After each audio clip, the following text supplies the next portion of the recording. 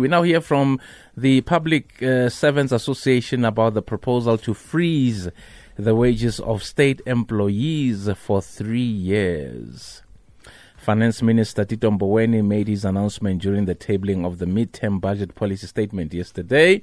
And we are joined on the line by Claude Naicker, National Manager, Members Affairs at the PSA. Good afternoon to you, Claude. Good afternoon to you. Good to have you on the show. Thank you. So what's the Public Servants Association's response to the salary freeze announcement? I mean, 3 years is a long time. It is. You must realize that we currently engage with the dispute with the public service for not implementing this year's salary agreement, which commenced in 2018. Yes. And we're also extremely disappointed that the minister didn't take the opportunity to actually address the public servant salary increase for this year. And yet an announcement has been made that there will be a public service salary increase freeze for the next 3 years. I think what we're really disappointed is that we have a fully fledged bargaining chamber where we negotiate on salaries and other conditions of service for public servants. But obviously this was announced in the media that there's going to be a public service salary freeze. So we're really disappointed about that aspect and announcement as well. So clearly there was no communication between the government and unions prior to this announcement. Absolutely not. We actually discovered that there was a communique that was sent. It was not intended for the unions, but perhaps for the department at large in the public service, that highlighting that there will be, or basically telling departments that they will be not catering for public servants increases for the next 3 years. A table highlighted 0% for salary increase and other conditions where there will not be increases like the medical aid and housing scheme and so forth, performance bonuses, cutting back on all those aspects itself. As I said, these are terms and conditions that are applicable to public servants, and the rightful place that one should negotiate is as a public service coordinating bargaining chamber. Is it true that government spokesperson Pumla Williams said it was time unions, took responsibility for the country's corruption, most of which has happened at the hands of its own members? Your response to this statement? I think the PSA has been in existence, it has been in existence for 100 years. And every media statement that we had sent out regarding corruption itself, the PSA was totally adamant that we should root out corruption in the public service. I think when you have a few bad apples in the public service, we should not taint the entire public service. There are a lot of ethical, hard-working, selfless public servants that dedicate their service on a daily basis to serving the citizens of the country. And I don't think you can paint the entire public service in that vein. You have one or two public servants that are corrupt. Yes. There is mechanisms in place. You have a disciplinary code that if employees are alleged to have done something wrong, you go through the process of a disciplinary code. And if we feel that our members have been unfairly charged, we have a right to protect them, we have a right to defend them in a disciplinary tribunal. This happens not only in public service, but every facet of corporate affairs in the private sector.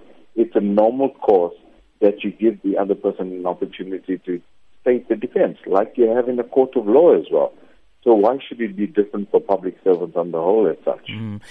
Treasury also says civil servant salaries have grown by about 40% over the past decade. I mean, would offering early retirement packages to those who occupy non-core positions an option? Well, look, it was not discussed with us, as I said, at the Public Service Bargaining Council. This was one of the initiatives that the state introduced unilaterally to public servants and said, listen, we're offering you this early retirement without any penalties. From the information that we have gathered and from correct information, the number of public servants that have actually taken up this offer was so little that the government wasn't able to realize any savings itself. So that in itself tells you that it is not feasible for a public servant at this stage in their career and taking into account the economic situation that one would consider this initiative, because I think they will seriously be out of pocket come 3-4 years down the line. So I think the timing was poor. I don't think it was well researched and thought out. So as a result, even the ordinary public servants said, listen, this is not feasible for me, so I'm not going to take up this offer. So the response was quite poor in that respect. Is the PSA going to take any action? Where to from here? Well, look, as far as the current salary agreement is concerned, this agreement is a 3-year agreement. Yes. It was signed by both the unions and the government on the whole itself. The agreement commenced in 2018. They paid the salary increase in 2018. They paid the salary increase in 2019. This year, they've reneged on the agreement, indicating, listen, it's unaffordable. They cannot afford to pay public servants a salary increase. They cited COVID-19 as one of the stumbling blocks not to pay salary increase. But you must recall that they started this process of telling us well before COVID came onto the scene that they do not have funds.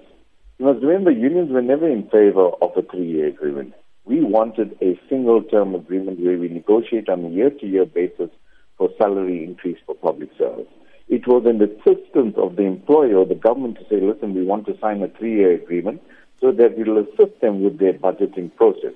Obviously, if that was one of the sole factors of signing a 3-year agreement, surely you would have catered in advance for the 3rd year of the salary agreement. Unfortunately, this did not happen. Ms. Claude Naicker, thank you so much for chatting to us. Unfortunately, that's it.